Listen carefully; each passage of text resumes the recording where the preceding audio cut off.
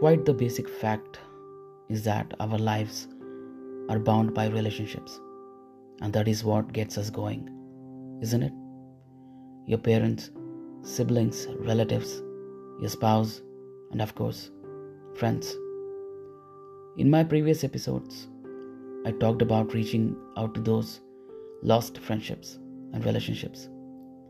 Today I'm going to talk about what kind of a friend we shouldn't be. Why? Because you don't want to fail at basics. Don't be that friend who gets in touch with his friends only when you're in trouble or you need help with something. You might have come across people who contact you out of the blue, who never checked in on you, who don't even know whatever the hell you are going through and ask for help.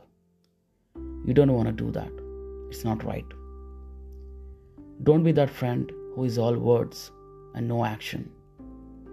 You say you'll get something done, get it done. You say you're going to be there for them, be there.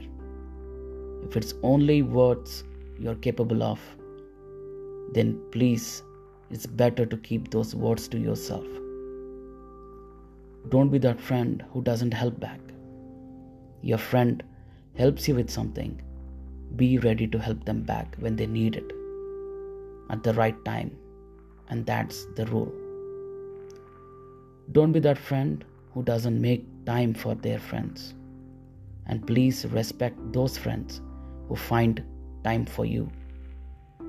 At last, if there is a question of what kind of a friend you have to be or you should be, the answer is be that friend who puts the same amount of effort as the other. All relationships take some effort to work, and the effort should be mutual. With all the evil in this world, goodness is easily ignored, but it is always your choice. Until the next episode, take care and thank you.